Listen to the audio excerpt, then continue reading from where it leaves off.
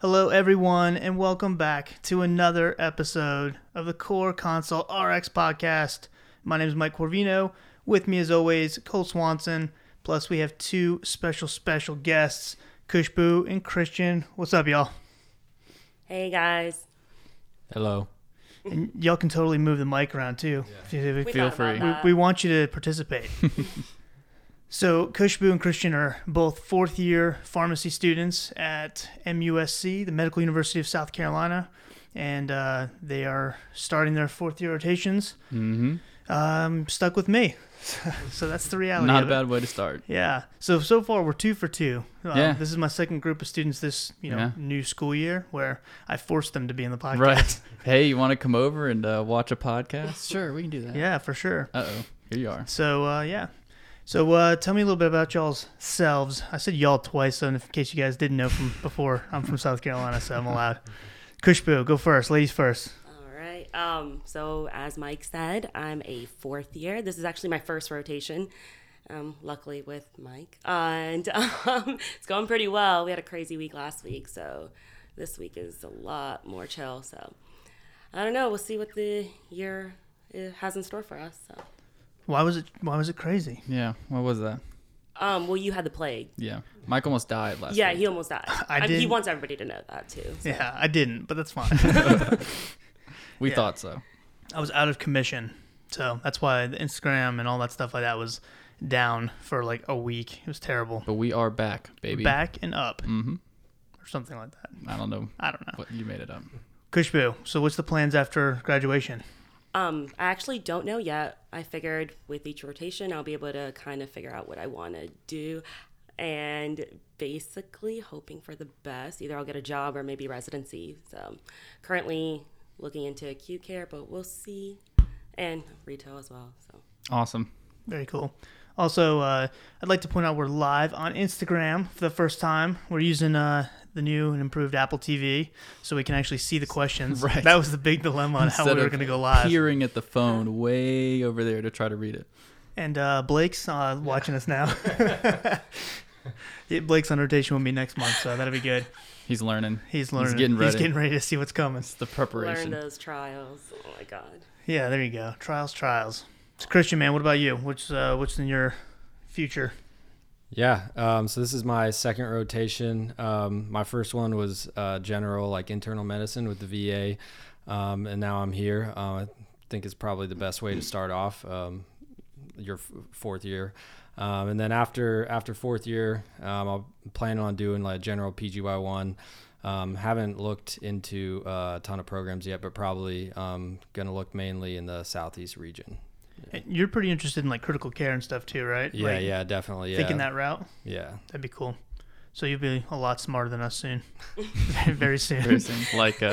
Like some people we've had on the podcast recently. Yeah, well, because you watched the ones with Brian Gilbert, right? Listen to the podcast and he just on sepsis and all that. Yeah, I saw a little bit of the sepsis one, and then I'm doing my grand rounds topic on he mentioned the trial that recently came out, like the differences between the crystalloids and so forth. So that's cool. Awesome.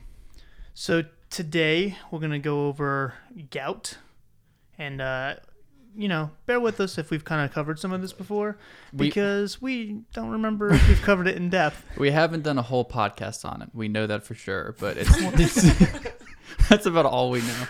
But we've definitely touched on some stuff like uric acid level goals, stuff like that, and I think even the febuxostat trial. But we're gonna go all into it later on. So yeah, buckle your seatbelts. Oh man, it's gonna happen. It's gonna be good. Yeah, we're also gonna try something where we actually write down the topics that we've covered. Yes, and so that we're aware of what we've already covered, and we're gonna keep it a lot more organized going forward. While repetition is a great way to learn, we don't want to be redundant. Yeah.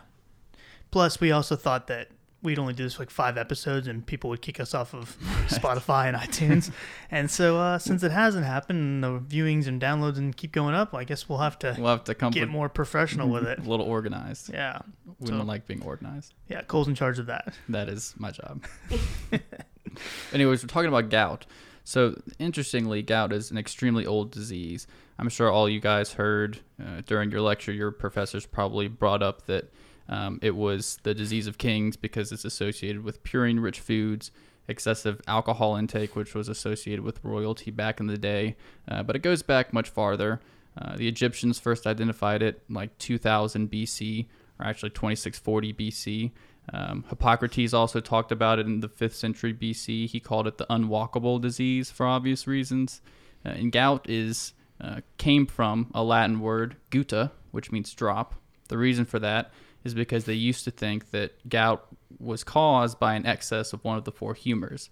So once one of those humors was dropped into a artery, or it flowed into an artery, that would cause pain and inflammation. So that's where gout comes from. And colchicine is an extremely old medication. The uricosurics came around in the early 19th century. And now, of course, the modern treatment are NSAIDs and xanthine oxidase inhibitors, which we'll talk about. Absolutely. History lesson for the day. Whew. And colchicine, from what I've heard, I've done zero research on this to back up, but I trust the source that I heard it from. Colchicine was actually brought here by Benjamin Franklin. Is that right? That's what I've heard. And the turkey guy. Yeah. He wanted the American bird to be a turkey, not a bald eagle. Bald eagle is such a better choice. I know. Come on. Yeah. What out is of that here. guy A thinking? turkey? I know. Ugh. Anyways, yeah, so supposedly he brought in colchicine from Spain or France, one of those European countries that were a lot more across the pond. Yeah, they were a lot more sophisticated back then than we were, and apparently he suffered from gout, so brought it back and treated himself with it. So kind of interesting. But yeah, so where do you guys want to start? Acute flare? Go for it. We talk about what gout is too, generally.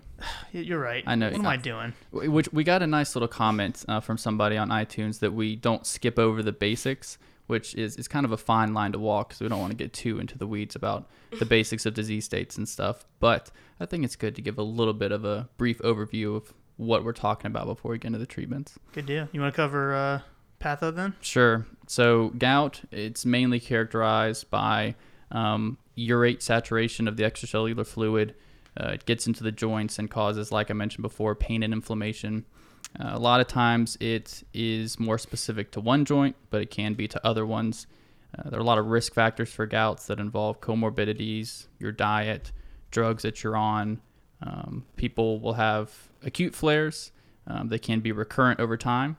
And you can also have chronic gout, which is usually associated with a tophaceous state or tophi, which are little crystal deposits of urate that's precipitated out and causes pain in the joints.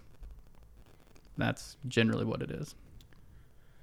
So, as far as seeing a patient present with this, they have a gout flare, even, first time, whatever it is, whether it's just recurrent or not, the biggest thing we want to do is obviously relieve the pain from the flare. I've never personally experienced it, but from what I hear, it is extremely painful. And I've even heard of patients having gout in like areas of, like the elbow and things like that, right, where I can't even imagine how painful that is. So we got to work on what we're going to actually do to treat the initial flare. And so we can either give colchicine, like Cole was talking about before. It's been one of the oldest treatments we've had for gout. What that basically does is it interferes with the neutrophils. It keeps them from migrating to the site of inflammation. And so you're controlling those chemical messengers, if you will, those neutrophils, so that when they get there, they never actually reach the site and increase that inflammation. We also can give just a general NSAID. Typically, we use either indomethacin or naproxen, and then we can also give steroids. So all three ways, we're basically combating inflammation, but they do 3 completely separate mechanisms of action. Right. And there's a lot that goes into deciding what you're going to use. So especially in patients under 60, NSAIDs can be a better option. But as you get older, of course, there's higher cardiovascular risk, higher risk of GI bleeds, drug interactions, and stuff like that. He mentioned naproxen and indomethacin. I think Sulindac is also FDA approved for treatment of gout. Yeah, as well. It is. That's true. Not as common. A lot of people really like Indocin, but naproxen's good too. People even use Celebrex sometimes, but the most common are definitely naproxen and indomethacin. Right. And the guidelines don't give us a direction on which way to go specifically. If there's not like different comorbidities kind of giving us an idea, they say to just basically use the patient to target whether you're going to use corticosteroids, anti-inflammatory, or colchicine. They haven't ever actually shown that one is better than the other. Mm-hmm. So that's kind of interesting. You really can kind of pick one of the three. I feel like a lot of times, though, they do end up going with colchicine. Colchicine is pretty common, especially if it's more mild and they want to do monotherapy. If it's more of a severe pain, you can add one on to the other. You could do colchicine with NSAIDs or colchicine with glucocorticoids, so you're attacking both pathways to the pain there. The treatment can go anywhere from a couple days to multiple weeks. It just depends on how well the patient's doing.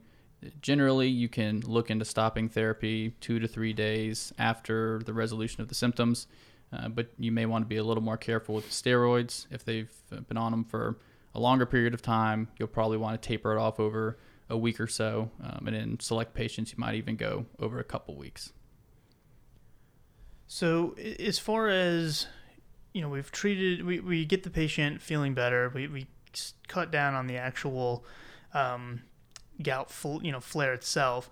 Now we have to decide whether or not we're going to manage the patient and have them continue on some sort of maintenance therapy, or kind of wait and watch to see if they're going to have a gout flare again. And so there's two major guidelines that kind of deal with gout, and they're kind of conflicting, which is interesting. I've talked about this on Alexa, I believe, and a couple other things, but there's the American College of Rheumatology. Mm-hmm.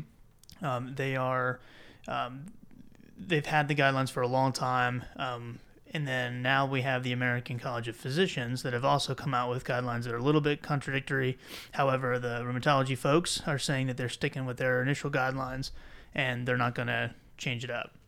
So, one of the big differences is if you do decide to put the patient back on like continuous maintenance therapy, mm-hmm. if they are at risk for having another gout flare, if they've had multiple flares, and you want to keep them on maintenance therapy, one of the first questions is, okay, well, do we need to treat to a specific uric acid level, right? Right. So, and there are definitely arguments both ways. So, uric acid levels are not the only thing that determines a gout attack. We didn't go too in depth on diet and all that kind of stuff, but diet, comorbidities are going to play major factors, and uric acid is more of something you can monitor to say, yeah, this puts them at an increased risk, or they might not be at as high of a risk. But patients have gout flares with normal uric acid levels all the time.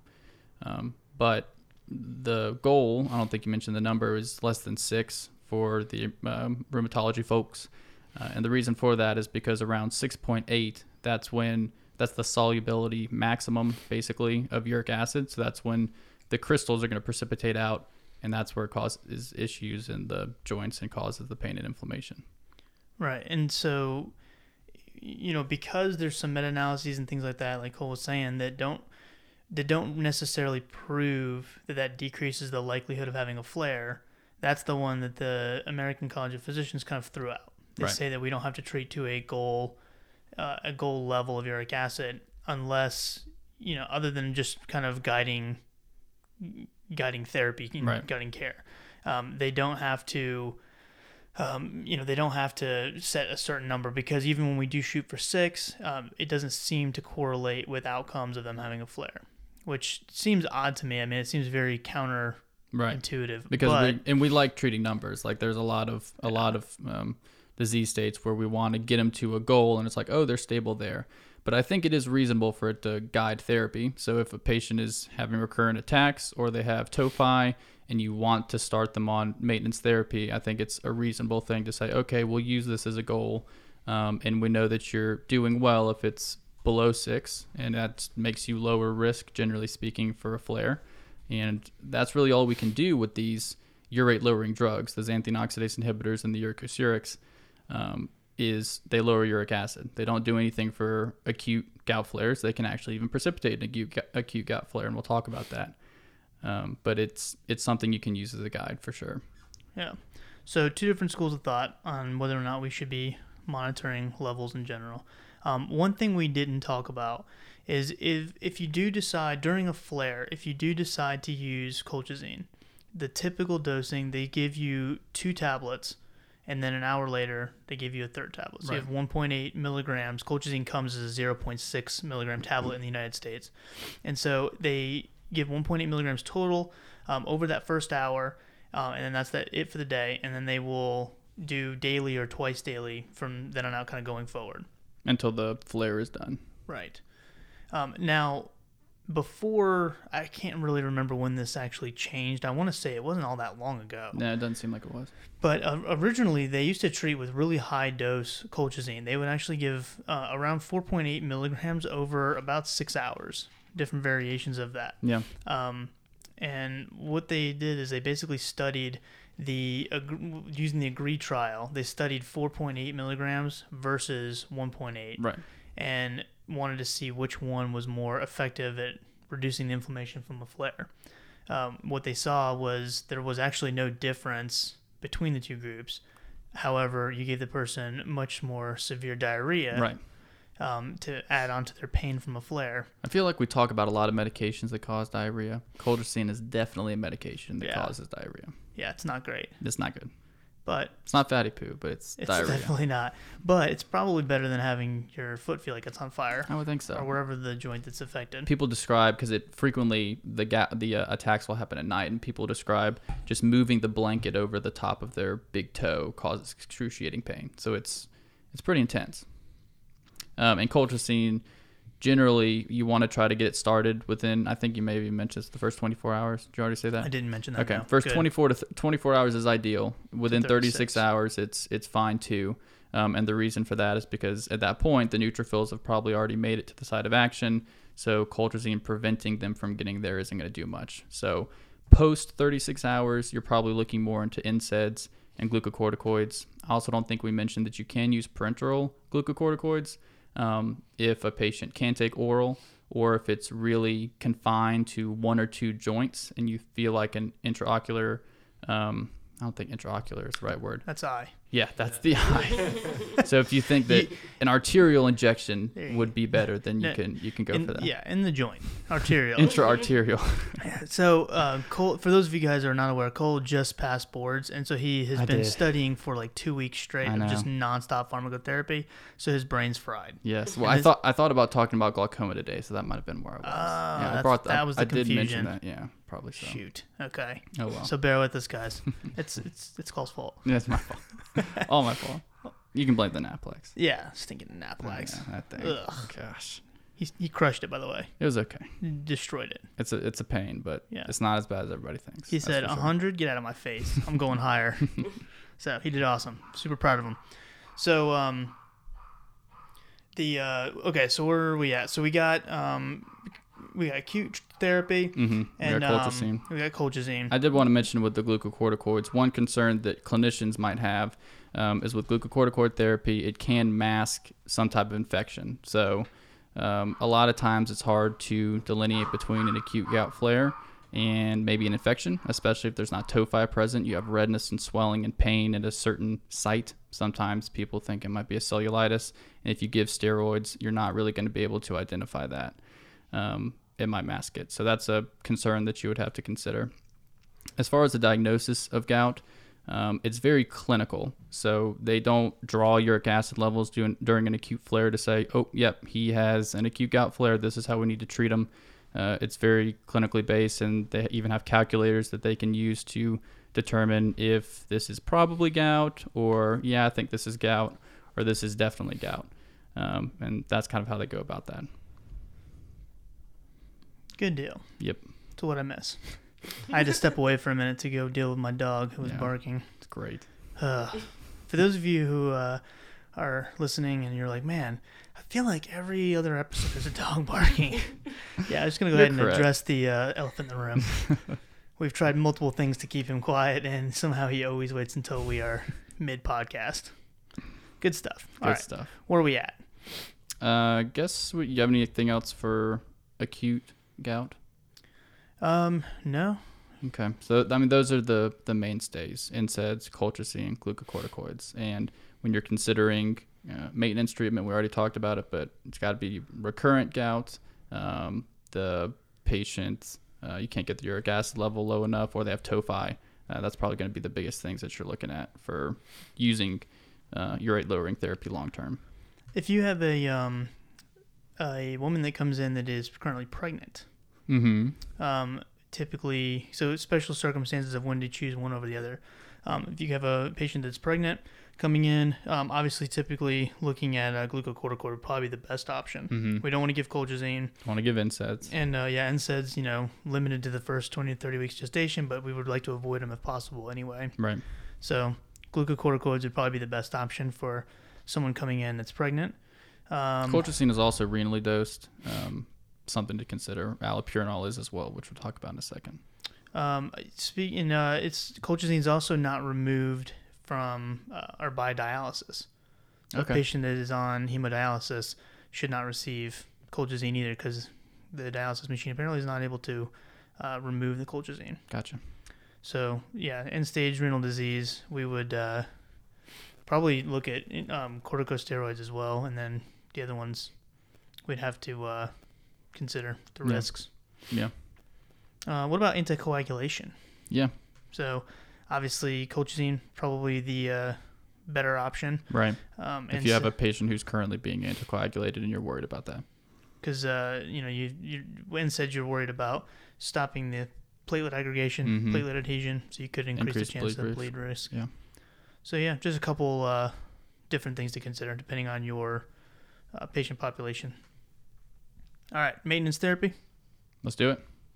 So the mainstay of maintenance therapy, like we said, are the xanthine oxidase inhibitors, primarily allopurinol. Febuxostat was considered an alternative before, but there has been some new data that's come to light that's showing some concern with cardiovascular risk, right? Yes, correct. So basically what they did is they compared allopurinol directly to febuxostat. And I'm going to actually pull the article up here. Christian, do you remember if the article had like a cool name? Was it like Clear or something? No, I don't remember. If I don't remember has either. like a catchy name or anything. I have a huge issue when the trial doesn't have a catchy name. I can't remember They it. gotta have a catchy name.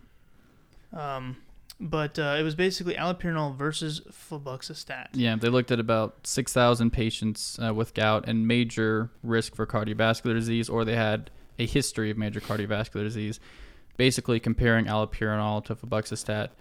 Directly, febuxostat showed an increased risk for cardiovascular events, and I believe an increased risk for cardiovascular mortality long term. So they're not really sure if that's because allopurinol actually has some cardiovascular benefit. Seems doubtful because there wasn't a placebo group in this trial, or if febuxostat had negative cardiovascular outcomes. But at this point, allopurinol, based on that, definitely preferred. And really, as an alternative, you would probably look more into the uricosurics before you would go with febuxostat, a different xanthine oxidase inhibitor. Right. So the allopurinol, like we said, xanthine oxidase. Did you talk about the mechanism behind that at all? So the xanthine oxidase inhibitor, you're basically blocking that last step in the pathway to actually create uric acid. I believe, hypoxanthine to uric acid, one of those. But you're stopping that last step, and so the uric acid is never actually forming, and so we're keeping it low, at the low uric acid levels in the blood. Now we used to never start allopurinol or febuxostat until the person had their acute flare resolved. Right.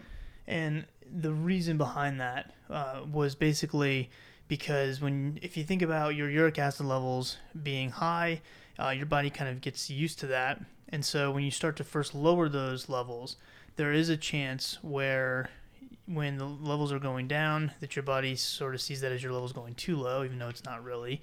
And it solubilizes your uric acid stores, releases into the blood, and it can actually precipitate out another gout flare. Right. And they call that mobilization gout. Mobilization gout, yep. And so, the thought process was fix the first flare so that you're not causing it to flare back up again and causing more problems. And standardly, a large risk was in the first 2 weeks following an acute gout flare. So they would say, okay, so don't start allopurinol or a urate lowering therapy until you're 2 weeks out from that gout flare. Another reason is because during an acute gout flare, your uric acid levels are kind of all over the place. And if you were to draw one, it wouldn't be particularly reliable indicative of how your levels have been just chronically. So 2 weeks out is when they say, okay, you can probably get a reasonable level now and we can see where it's at. If your uric acid level is not elevated, then what's urate lowering therapy going to do for you? Right. Probably not much. So you would, in that sense, that would be an argument for waiting, drawing the level and saying, okay, uric acid level's high, we could get something out of this medication. And, the way to combat that is if you were worried about precipitating out another flare, not being able to draw correct levels. One, if you're following the guidelines, say you don't need levels. Right. Obviously, it doesn't matter. And if you wanted to start allopurinol, which a lot of times it is started now during a flare, or at least right after a flare, you can give colchicine with that at the same time because you're blocking that neutrophil migration to the site of inflammation, and so the flare actually never happens because the colchicine is keeping all that at bay, if you will. Right, and you can also prophylax with, I guess I should say alternatively, you could prophylax with an anti-inflammatory medication like NSAIDs or glucocorticoids. Colchicine just seems to be the most common. Right, exactly. So, that's the big reasoning behind whether or not we want to start allopurinol in the in the middle of a flare right after. And it also affects how you titrate allopurinol. So if you wanted to avoid that, you would probably start around allopurinol 100 and titrate pretty slowly. Standard doses are around 300 milligrams and max doses around 800. If you're prophylaxing, you could probably reasonably start around 300, but if you were worried, you could still start around 100. So it makes it that concern is much less when you're prophylaxing for mobilization gout. Right. So we have allopurinol on board. Mm-hmm. Now, if the person is still having flares with allopurinol, that's kind of the big question is what to do now. Right. One thing that I've noticed is we very rarely actually push patients to max dose allopurinol or even anywhere close. The most I almost ever see is 300, 400 at the most. Right. The max dose allopurinol is actually 800 milligrams. Right. So, one, we have to consider, can the person tolerate going up on the dose? If not, then we have to consider what to do at that point. Right. There's a couple different ways of managing this, especially if the patient has things like tophi or other risk factors as well, have had multiple gout flares that year, then you can also give a colchicine, like a maintenance dose of colchicine, either once a day or twice a day at max, for a period of time, usually 3 to 6 months and sometimes longer, based on the patient risk factors. But that can be another way to kind of combat that reoccurrence. Yeah. The other option, we have other medications like the uricosurics. So probenecid is the one that is probably the most commonly used, and even that is very rarely used at this point. Yeah. It just basically increases the renal elimination of uric acid. Not something that we see a whole lot of. You would want to really avoid things like if a patient has a history of kidney stones. Right. We want to put you at high risk for kidney stones. Yeah, get rid of that. Even if it's a calcium oxalate stone, uric acid levels can still precipitate out calcium oxalate stones. Yeah. So you want to avoid that. And there's actually a new kid on the block as well, and that is the URAT1 inhibitors. Mm-hmm. So Zerampic is Licinurad. Zerampic is the brand name. This is something that again kind of increases the renal elimination of uric acid. However, we absolutely under no circumstances use it by itself, right? Because it can cause an acute kidney injury, right? So you'd always want to have it with allopurinol. Right. And that actually comes there's a brand name that has it in combination with allopurinol as well. The problem I have with Licinurad is the data kind of backing it up is a little bit weak, sketchy. Yeah. It's there. I mean, you can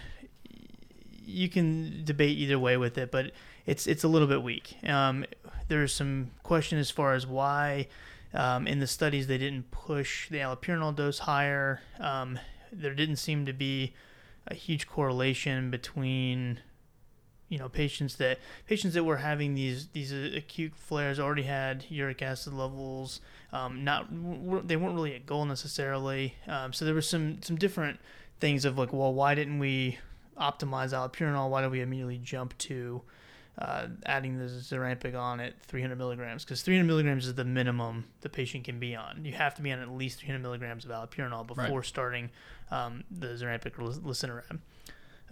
So there's some issues with that. Yeah, that whole renal failure thing, not ideal. Yeah, not great. Plus it's expensive. Yeah, definitely expensive. So really, after allopurinol, if they're contraindicated, which it's renally dose adjusted, I'm pretty sure anything under creatinine clearance of 60, you're going to have to start dose adjusting. So if they have renal failure, you're really in trouble as far as urate lowering therapy with the concerns with febuxostat, concerns with lesinurad, and probenecid not being great in renal failure either. Right. So, so febuxostat, the thing is, it's still brand name as far as I know. It's got some cardiovascular potential issues. Mm-hmm. That one is definitely one I would probably stay away from. As far as I know, we need to double check this, but I think it was the College of Rheumatology, maybe both guidelines have said they prefer allopurinol. Oh yeah, I think they both over do. febuxostat. Yeah, but it is not renally dose adjust, so that's like one of the few. So that was the big claim to fame for it for a while, but now we have other concerns. So it's a risk benefit thing at that point. So yeah, you have to really consider whether or not we're gonna go ahead and treat with allopurinol febuxostat at this point. Yeah, I would say hold off on until you absolutely have to. Yeah. But and if you were going to, I'm just throwing this in there. This is not necessarily evidence-based, but if you're going to, if you can't use colchicine for whatever reason and you want to add on a second agent, using an NSAID long-term, not ever recommended, but if somebody was going to, I would say probably the better option would be naproxen instead of indomethacin.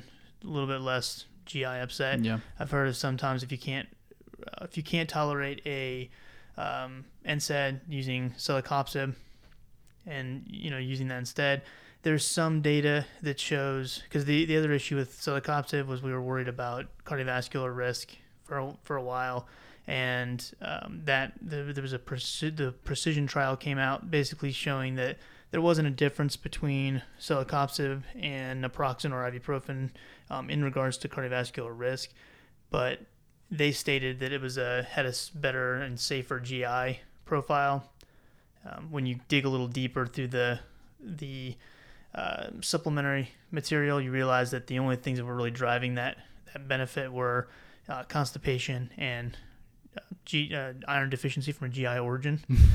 So not anything really all that big a deal, but that is another option if a patient can't tolerate a long-term NSAID. But I would definitely argue to not use an NSAID period, but if you just have to do that and you're really worried about them having another flare, then naproxen would probably be a better choice anywhere in regards to long-term compared to the other NSAIDs. Yeah, seems reasonable.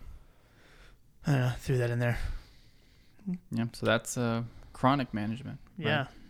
And so, again, we have the uric acid levels either being less than 6 or nothing at all.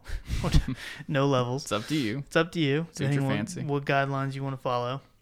And, yeah, just kind of managing the other risk factors. Yeah, and the other comorbidities are really important. We didn't really talk about that much, but hypertension, primary central hypertension especially, is definitely associated with gout attacks.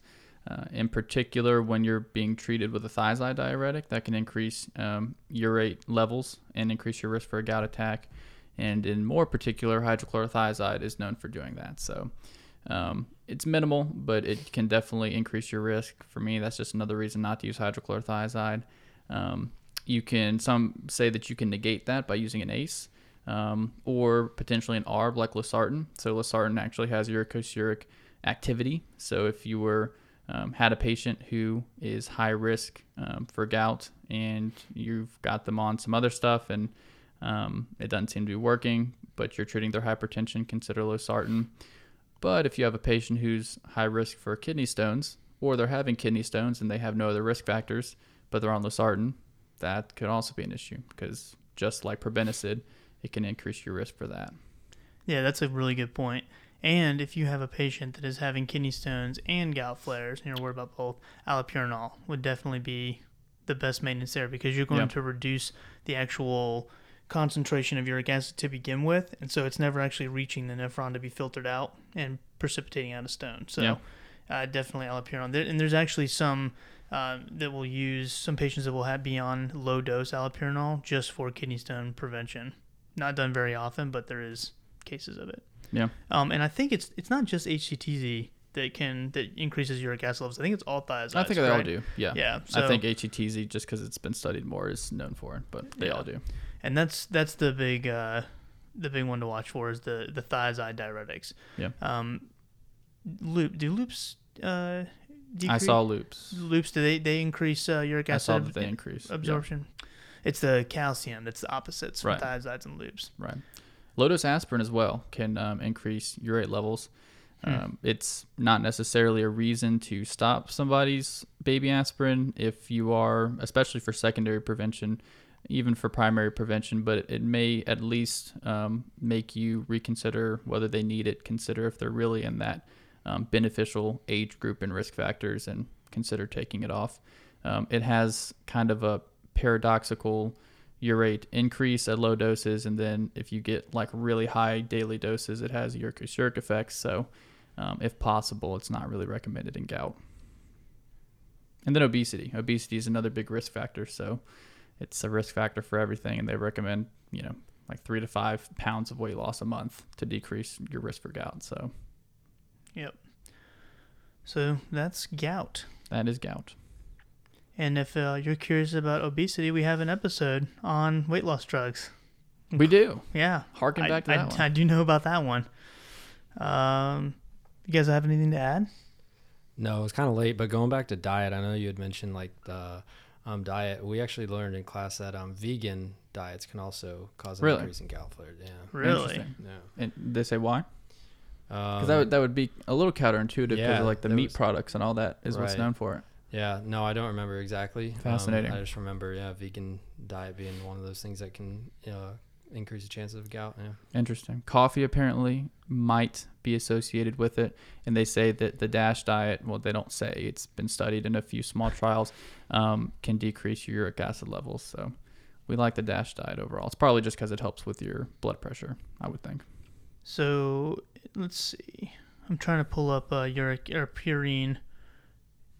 High purine foods. Yeah, because generally I think of seafood and meats primarily.